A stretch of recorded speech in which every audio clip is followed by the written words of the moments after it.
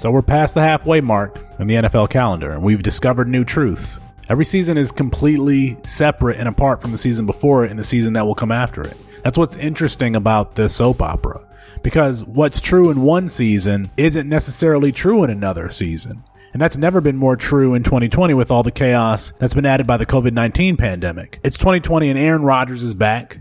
Without adding anything on that offense, just throw the ball to Davante Adams every single play. I don't understand why defenses don't guard Adams at the line of scrimmage like a gunner on punt coverage. The Packers didn't add anything to that offense, so Rodgers is just feeding Davante Adams. Tom Brady is back, and he's teaching us that unprecedented players continue to be unprecedented even late into their playing careers. At 43 years old, Brady is playing better than he has the last 2 or 3 years in New England. And it turns out having a supporting cast matters. Mike Evans, Chris Godwin, Scotty Miller, now you're adding Antonio Brown. That can extend a quarterback's career. Jacoby Myers, N'Keal Harry, and Damiere Byrd, they can't extend your career. And the Bucs aren't taking anything for granted because they're bringing in Brown. They're bringing Brown into that locker room. But what can we learn from N'Keal Harry's trajectory from 2019 wide receiver 1 to colossal bust? And I'm going to bring on a friend of mine later to talk about it. See if we can figure some things out. We've also learned in 2020 that letting Russ cook was a good idea, and we knew that was going to be the case. You got to be unlimited. You got to have a thought process of being unlimited. So when people ask you,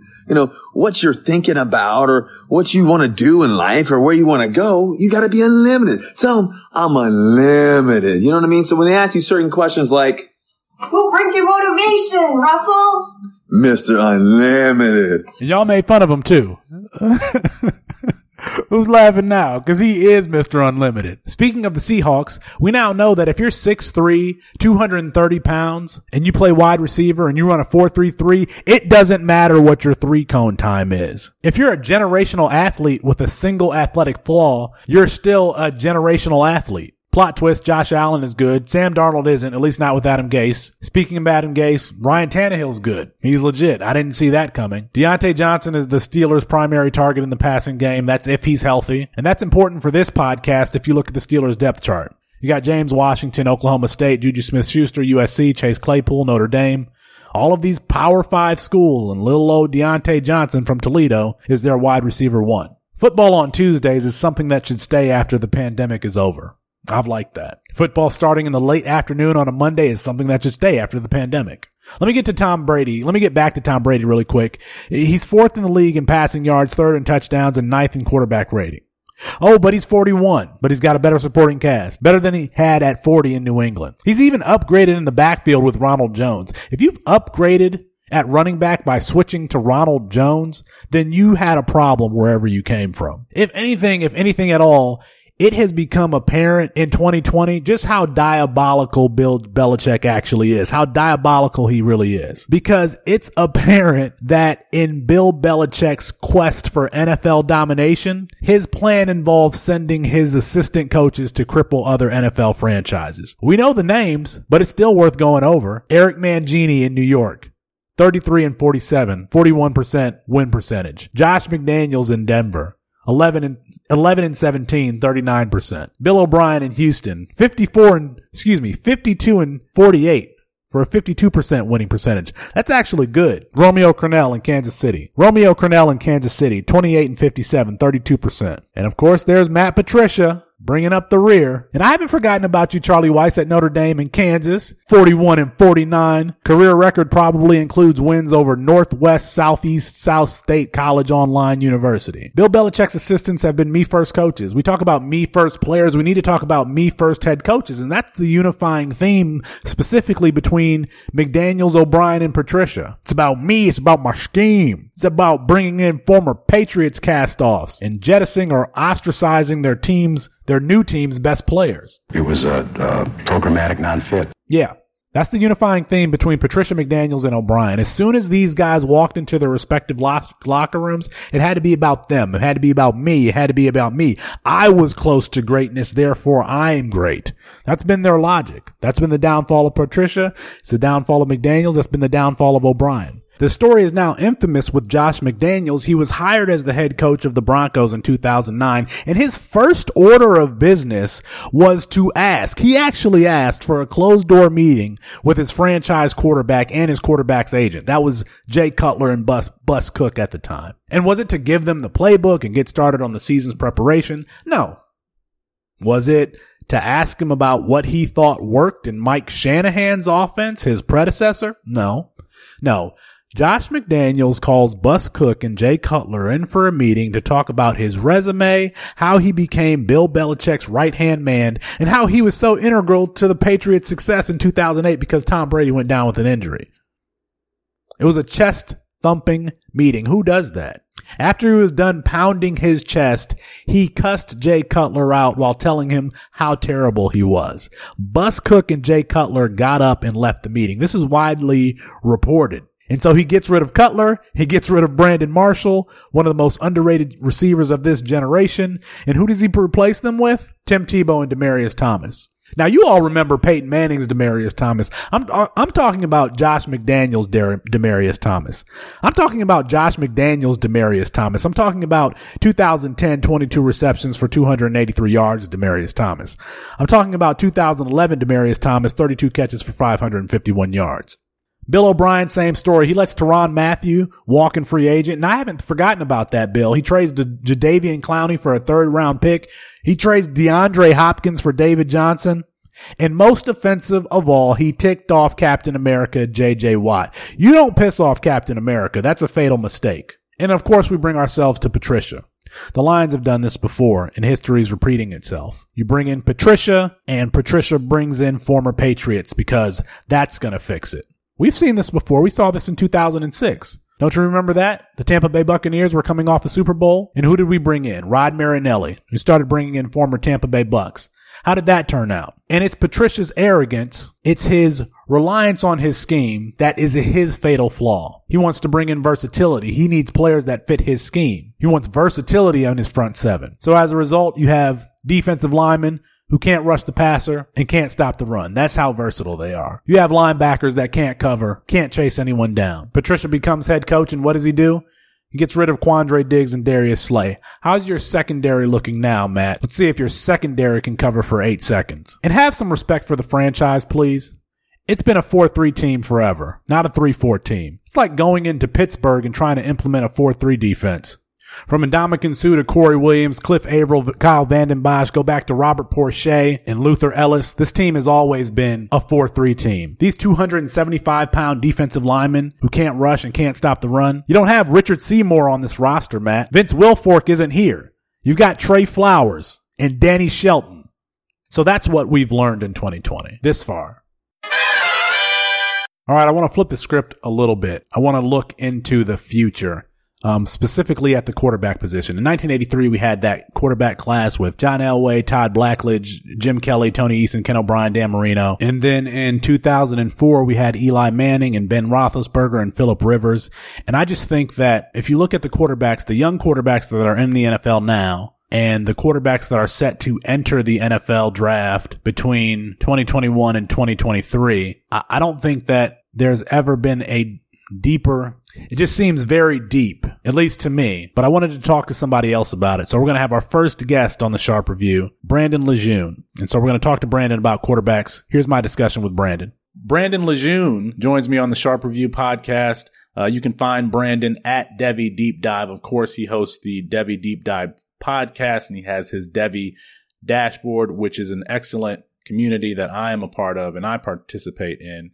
Brandon, I wanted to talk to you a little bit about quarterbacks, especially after DJ Uiagalelei's game yesterday. When you're scouting a quarterback, there are a lot of attributes that you can consider: arm strength, decision-making, athleticism, football IQ, the ability to diagnose defenses. Is there one or two of those traits that you consider to be more important above and beyond the others? In other words, when you're watching film, and Brandon, you watch a lot of film, what is it that gets you excited about a quarterback?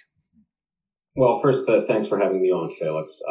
I think probably for me, the two things that are the most important is accuracy and consistent ball placement, and, the mental processing and the vision of, how they see the field, how they can, go through their progressions. And I think to me, those are the most two important, and probably would throw a third in there would be, pocket presence, maneuverability, and being able to make plays off script, something that we saw Joe Burrow last year excel at. But first and foremost, I think the accuracy and the consistent ball placement is at the top of my list. And that probably coincides with having the proper mechanics, although I don't think the mechanics have to be elite or exactly perfect. But you need to have the ability to get that ball and lead your receivers and, put your receivers in a position to make a play. And in really order to do that, you have to obviously be able to see the field and mental process. So I would think that, the consistent ball placement, I think, is what the NFL really looks for, whether you've got elite arm strength or, decent arm strength. I don't think you'd have to have an elite arm strength to make it in the NFL. But if you can consistently put that ball, for your players to make plays, I think that would probably be the first and foremost thing I look for. You mentioned making plays off script. You mentioned ball placement. Obviously, I'm thinking about the player that I'm excited about, Zach Wilson. But I want to talk to you a little bit about the young quarterbacks in the NFL and just this pipeline of arms that we have coming into the NFL over the next 3 years. I mean, I really think that we are in the midst of some sort of quarterback renaissance as we turn the page from the Tom Brady and Peyton Manning era to whatever it is that's coming next, which obviously includes Patrick Mahomes. But I can't remember the quarterback pipeline, the young quarterback pipeline being this deep ever in my time watching football. And I probably started watching, like 1998 is my starting point, the year that Charles Woodson, Peyton Manning, and Randy Moss were drafted. That's kind of like my starting point. But the young quarterbacks in the NFL now include Patrick Mahomes, obviously Lamar Jackson, Kyler Murray, Deshaun Watson, Dak Prescott. And then this year's class, we added Tua Tagovailoa and Justin Herbert and Joe Burrow. And then in 2021, we're going to add Trevor Lawrence and Justin Fields and Trey Lance, maybe Kyle Trask, maybe Mac Jones, maybe Zach Wilson in the first round. 2022, Sam Howell, Spencer Rattler, Keaton Slovis. Maybe Graham Mertz is a 2022 candidate. And then we got to see the first of our 2023 highly touted prospects in DJ Uiagalelei playing yesterday in his first action and mounting a comeback victory against Boston College. We haven't seen Bryce Young yet, but he's highly touted. Are we seeing a quarterback renaissance, or am I being hyperbolic? Well, I think you are, and I think maybe there's two reasons. I think first off, I think offensive coordinators in the NFL want flexibility. They want versatility. A lot of them run the RPO concepts now, and they want to get more creative with their offensive ability to, get guys open. And I think more and more they're looking for quarterbacks to play a larger role in that. And I think secondly, everyone's getting stronger and faster on the defensive side of the ball. So, a lot of times, quarterback, their pockets are breaking down and they have to be able to move around. You look at Phillip Rivers, for example, you mentioned Tom Brady, Peyton Manning. Those guys were like all kind of statues back there. Now they've been successful, I think, because they've had those elite, quick releases, get the ball out and, the vision we talked about previously and that type of thing. So I think they will continue to be successful if you have those elite skills. But for the most part, I think the offensive coordinators for NFL franchises want flexibility, more flexibility than a standard drop back and pass. So yeah, I think that the college game is really starting to, filter into more of the offensive NFL offensive schemes. And who wouldn't want to have the best of both, right? I mean, you want the guy with the big arm who can see the field, ball placement, but then have that guy who can extend plays. And I go back to the Joe Burrow, and I think that's what made him so special last year. His ability to roll out. I mean, look at Trevor Lawrence, the same thing too. I mean, they were able to roll out and still reset their feet, still have good mechanics, fire the ball downfield and make plays. You even saw that with Justin Herbert a little bit, that him coming out of this year, probably of the three that you mentioned, Tua, Joe Burrow, and Justin. You've seen that with him, in the last few weeks. I mean, he's got the ability to move around back there. So, but I agree. If I'm an offensive coordinator, I want to have a quarterback that can stand back, fire the ball out of the pocket when necessary, but also have them be able to roll out and give wide receivers more time to get open. And it's just more creativity. When you don't know whether your quarterback is going to run, roll out, it just adds more of an advantage, I think, over the defense players. And, I think that I don't even think I mentioned Trey Lance when I went through that list of names. Take Trevor Lawrence out of it, out of the quarterbacks that are coming in from 2021 through 2023. Is there, and I know that you're a big Mac Jones fan, is there a name that you like more than the others out of that incoming class of quarterbacks between 2021 and 2023? Well, I mean, you mentioned one, Kyle Trask. I mean, I think his productivity has been great. I do like Mac Jones. I mean, here's the guy that probably is counterintuitive to the comment I just made. He's probably not the most off-script playmaker. But I think he, again, brings those tangibles of ball accuracy. And of course, Felix, you and I have spoken about this before at other times, so that he's got a clean pocket. How's he going to react when he doesn't have that Alabama offensive line keeping him nice and warm and cozy back there? But in reality, other guys, the Desmond Ridder kid, is somebody that I think he had a good game. It looked like yesterday. I did not see that game, but his stats, Jamie Newman, he's a wild card, right? I mean, who the hell knows what's going to go on with him? He opted out. I'm sure he may be having regrets on that. But I don't know. Other than that, I don't know. I mean, in reality, if you look back at history for the last 6, 7, 8 years, we're going to get 3 or 4 quarterbacks that are going to end up being dynasty NFL assets on our dynasty teams. And I'm not sure this class is going to produce more than maybe 3 or 4 and be consistent with past history. Speaking of wild cards, I want to talk to you a little bit about D'Eriq King, okay? 5'11", 202 pounds, small quarterback, productive, at least at first, at Houston before he transfers to Miami. He has kind of a tumultuous exit from Houston. Dana Holgorsen actually asked him to take a red shirt in the middle of his senior season after the Cougars started 1-3. But then he transfers to Miami. And he's kind of been the difference for this football team that hasn't had a quarterback since Ken Dorsey. And the reason I'm asking this question is because you have Drew Brees open the door for Russell Wilson, a smaller quarterback, an accurate quarterback, and you have Wilson open the door for Baker Mayfield. So it's not inconceivable for a quarterback that's 5'10", 5'11" to operate an NFL offense. And you have King, who's obviously a dual threat, not the passer that either Wilson or Baker Mayfield was, but has that door been opened wide enough to consider a player like D'Eriq King starting for an NFL franchise? Can he be drafted to play quarterback in the NFL? I think so. I think, I'm not the biggest King fan, but I'm going to say, and I haven't looked and thought about every franchise in the NFL, but I'm going to say 50% of the NFL franchises wish they had a different quarterback. They're dealing, they have who they have because, it's hard to believe we can't find 32 elite passers to make the NFL great, right? With every team excelling. So yeah, Kyle Murray now in Arizona has opened up the door, and I think you're absolutely right. It is oh, okay, well, it looks like smaller guys can excel if in fact they have elite, again, probably that vision and playmaking. I mean, Kyle Murray is very special. I mean, his ability to move around is exceptional. So again, I think he has a shot. I think, King could be a day 2, early day 3, where, maybe they take a shot with a guy like that, a franchise maybe, who already has a starter who they're happy with, that maybe it's somebody they can take a shot with. But I think absolutely. I think, again, that dual threat ability is very enticing to NFL franchises. And I think that if, like I said, after the top 2 or 3 in this year's class, then I think the door's wide open for whoever could, emerge. Brandon Lejeune, you can find him on Twitter at Devy Deep Dive.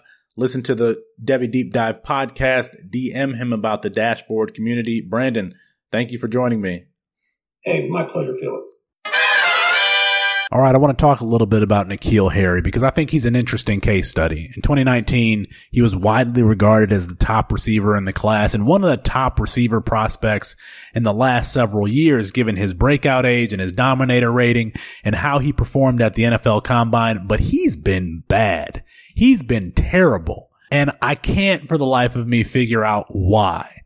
And so I wanted to talk to somebody about why. I asked my friend, Chris Moxley, to join me. He's been very critical of Harry very early on. So I wanted to talk to him, pick his brain about what we're seeing with Harry. Here's my discussion with Chris. Chris Moxley joins me on the Sharp Review. You can find Chris at Chris Moxley with an E19, Chris Moxley 19 on Twitter. Chris, N'Keal Harry, he's 6'2", 230 pounds. He runs a 4.5 40 at the Combine. He jumps 40 inches, one of the best collegiate receivers of all time, an 18-year-old breakout age, 88th percentile college dominator rating, and through 13 games played, he doesn't even have 300 yards receiving. He has only a 60% catch rate. And I thought this year he could be Cam Newton's Calvin Benjamin, but he's not even that. I mean, he's worse than Calvin Benjamin. So naturally, my first question for you is, N'Keal Harry, what the hell?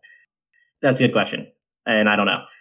You're absolutely right. He, even beyond college, I mean, he was one of the best wide receivers even scouted at the time. I mean, he was a 7th wide receiver, according to 24/7. He was a 4-star prospect. I mean, he had it all. He's always had it all. His college production was phenomenal. He bounced out the gym at the Combine. He had everything. I think the metrics were there. I really do. I think that he was analytics darling, and I think he had every right to be. It's just he didn't put it together, and I'm not sure he will at this point. I mean, do we know why he's failing? I mean, do you have any inclination as to why this player, who everyone thought was going to succeed, he was, for some, the number 1 overall pick in that draft, in dynasty drafts, over David Montgomery and Miles Sanders. Why is he failing? You know, prior to the draft, there were people who didn't like him very much. A lot of that came in with separation. He can't separate. Press coverage is, I guess, a question in college in general. A lot of DBs can't play it very well. So he didn't face a lot of press coverage, and when he did, he struggled. He had a little bit of struggle separating against man coverage. But the big knocks were separation. My thought was, well, if he can come to the NFL and play a big slot or a flanker Z position, I think he could work, right? Patriots put him outside. He plays 21% from the slot his rookie season. He fails miserably. I think he posted a 0.9 yards per route run, which is abysmal. This year, it's barely above 1. So we're looking at a guy who's struggled in efficiency. He's struggled in separation. He's struggling all over the board, and he looks like a different player. College, I thought he had a ton of burst. He was great after the catch. They were using him in different ways. Comes to the NFL, he's being used in good ways, but he's really struggling. He's not putting up numbers that you need to see. Last year, he was an abysmal contested catch receiver, which he was billed as being one of the best in the class. I think he had a 14% contested catch rate. This year, it's 87.5. So he's improving in that aspect. But I mean, he looks like a totally different player. He just doesn't have the efficiency. I mean, he's struggling. And I think he's just not efficient. We can chalk some of that up to Cam Newton, but at some point he had Tom Brady last year, and he came off an injury, so I can cut him a little slack, but man, he struggled a lot last year, and he's continuing the same struggles. Is it an issue of landing spot? DK Metcalf for some is the wide receiver 1 in Dynasty, or at the very least, he's a top 5 receiver. If N'Keal Harry is drafted by the Seahawks and DK Metcalf is drafted by the Patriots, are we talking about N'Keal Harry instead? I don't think so. So ordinarily, I would say yes. The coaching staff can't figure him out, but he went from 21% in the slot last year, which is just bad usage. Now he's at 61%. That's a pretty high rate for a guy who pretty much needs to be a big slot to succeed. And he's still just inefficient per route. He's inefficient per target. I think he is being utilized in the way that we need him to be utilized. Seattle's doing the same thing with DK Metcalf. DK Metcalf succeeds in certain phases of the game, and they're making it work. I think they're trying to do the same in New England with Harry. I think Josh McDaniels is smart enough to know how to use him. It's just, well, he's just not making the most of it. He should look like Laviska Shenault. Instead, he looks like 50% of Laviska Shenault. And I think that we see that in his efficiency metrics, and I think we see it with the coaching staff trying to get him going. Now, we've seen some recent career resurgences with Devontae Parker and DJ Chark specifically. Can you see something like that happening for Harry at some point down the line? Maybe. So, as someone who's more risk averse, I don't see it happening. And I would be wary to invest in him thinking it might happen. No, insofar he's still inefficient. He's continuing to face plant. He's not getting separation. Possibly, and I think this is the devil's advocate argument more than me believing this. He's lining up in the slot, which is where he can succeed, more so at least. He has a higher contested catch rate. He's getting utilized correctly, I think. But overall, I mean, guys who face plant year one really don't hit. Drew at DF Bean Counter on Twitter, who's a really smart guy, kind of turned me on to this idea that if a player face plants year one, probably good to get out from under them. 10% of wide receivers who don't increase or maintain value, i.e. lose a round of value, end up hitting for one wide receiver 2 season. Even when you look at first round wide receivers who do so, it's barely above like 15%. And only 3 of 27 in the last 13 years have done it. So Tyler Boyd, Golden Tate, Demaryius Thomas, they've all done it twice or more. So we're looking at an 11% hit rate. And usually, he has a good profile. He kind of matches what those other guys did. He says, okay, Boyd's profile, Thomas's profile, they all look kind of similar. Great age adjusted production, early breakouts, face plant year one. But Thomas is a good example because I think they play similarly enough. Boyd's very different. Tate's very different. But the difference is, well, what are you getting out from him for, right? If you can get out from him first, I don't think you can anymore, but I think you could in the summer. It was easy. 11% hit rate of those players versus barely below 50% hit rate on a first round wide receiver rookie pick. Even a second rounder, you're kind of looking at the same idea. That's the concern, right? Players who face plant year one really struggle to bring it back, especially from a wide receiver perspective. They just prove they can't play. And you need to maintain value at minimum. That feels like a cautionary tale for Bryan Edwards right now. Looking forward, is there anything that we can take away from the purposes of our process in scouting wide receivers moving forward? Anything that we can learn from N'Keal Harry in our process moving forward? So I think there's 2 components of it. So prior to the NFL draft, we needed to understand that he needed to be utilized correctly. And I think most people understood that he may struggle with separation. He may struggle against press coverage. He probably needs to be a big slot. Patriots came out, used him incorrectly. So we had to assume rational coaching, which that's a black box to begin with. We also need to assume that he could make adjustments to the NFL effectively. And there's been rumors in camp that he's really struggling to pick up even like basic concepts, and not even the Patriot system. He's just like struggling in general. He was skipping drills, it sounded like. I don't know enough about that to speculate, but it's clear that he's struggling from that perspective. So if a player has a good profile, but there's an area where the NFL needs to have him out there and needs to utilize him in a certain role, we have to bake that into a player's acquisition. So someone like AJ Brown could play outside and inside. Someone like DK Metcalf had those same concerns. I don't think it was factored in enough with N'Keal Harry, where he needed to be used a certain way. The second part of it is what I was referencing earlier with when a player face plants year one, we need to make decisions quick.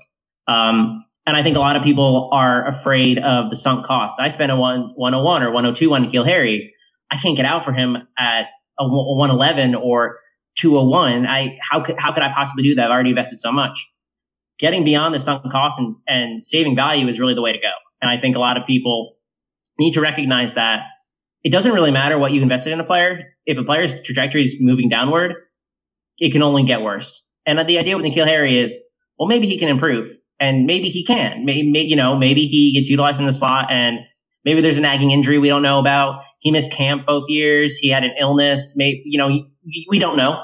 I think there's potential. I mean, he's getting better at contesting catches. He's a little bit better in efficiency, but making those decisions quickly, I think, is the big takeaway, and understanding that we need rational coaching. We need to bake in that maybe utilization isn't going to happen the way that we think it should.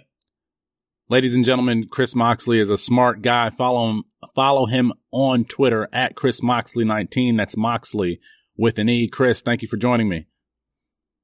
Absolutely. Thank you for having me.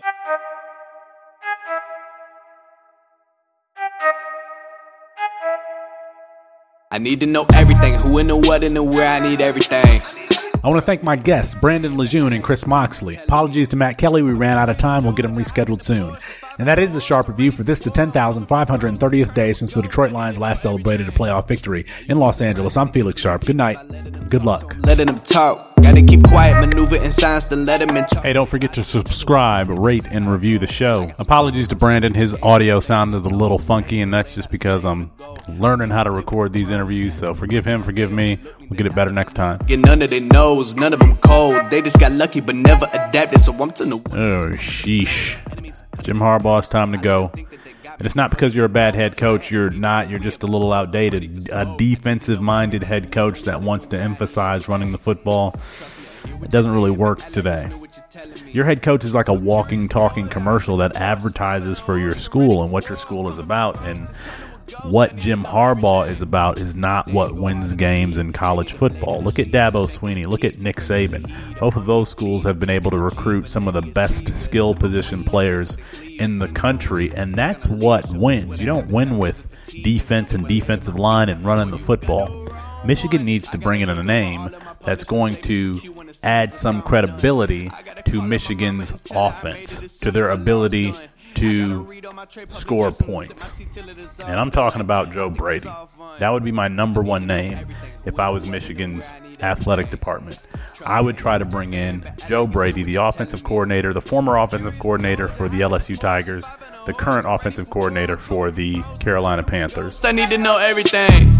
I need to know everything. Who and the what and the where. I need everything. Like, I was trading Tyreek Hill when he had his incident last year. Like, I traded Antonio Brown when he was at the Raiders. Like, I always get out on these guys. And sometimes it works, Antonio Brown. Sometimes it doesn't, Tyreek Hill. I need to know everything. I need to know everything. Who and the what and the where. I need everything. They were talking about Zach Wilson on the first one that I listened to, and I was like, yes. Let me ask you about Wilson before I let you go. He keeps making these ridiculous throws off script, off platform. Ball placement. He had the one yesterday. It was dropped, but he let it go from the face pressure in the pocket, steps up, throws it off 1 foot, running forward. It lands 55 yards in the receiver's hands, and the receiver drops it. Brandon. Look. Brandon, he's gonna go in the top 15. He's gonna go in the top 15. Look at the Darnolds now. Darnold now. They're talking about the Jets. Even Josh Allen before this season. People were saying that he could potentially be replaced because he wasn't accurate. But yeah, Sam Darnold is damaged goods now. So yeah, I think Zach Wilson, if he continues, he could have that Joe Burrow type rise, and I wouldn't be surprised if he goes before Trey Lance. Before Lance, there's a lot of question marks with this kid. And one good year of production, and like you're gonna put your franchise in his hands. Yeah. If it happens again, it just shows you how desperate these NFL franchises are. I gotta read all my trade publications and sip my tea till it is all done. I think it's all fun. I need to know everything. Who and the what and the where. I need everything. Trust me, I hear what you're saying, but I like it's new. Oh, sheesh.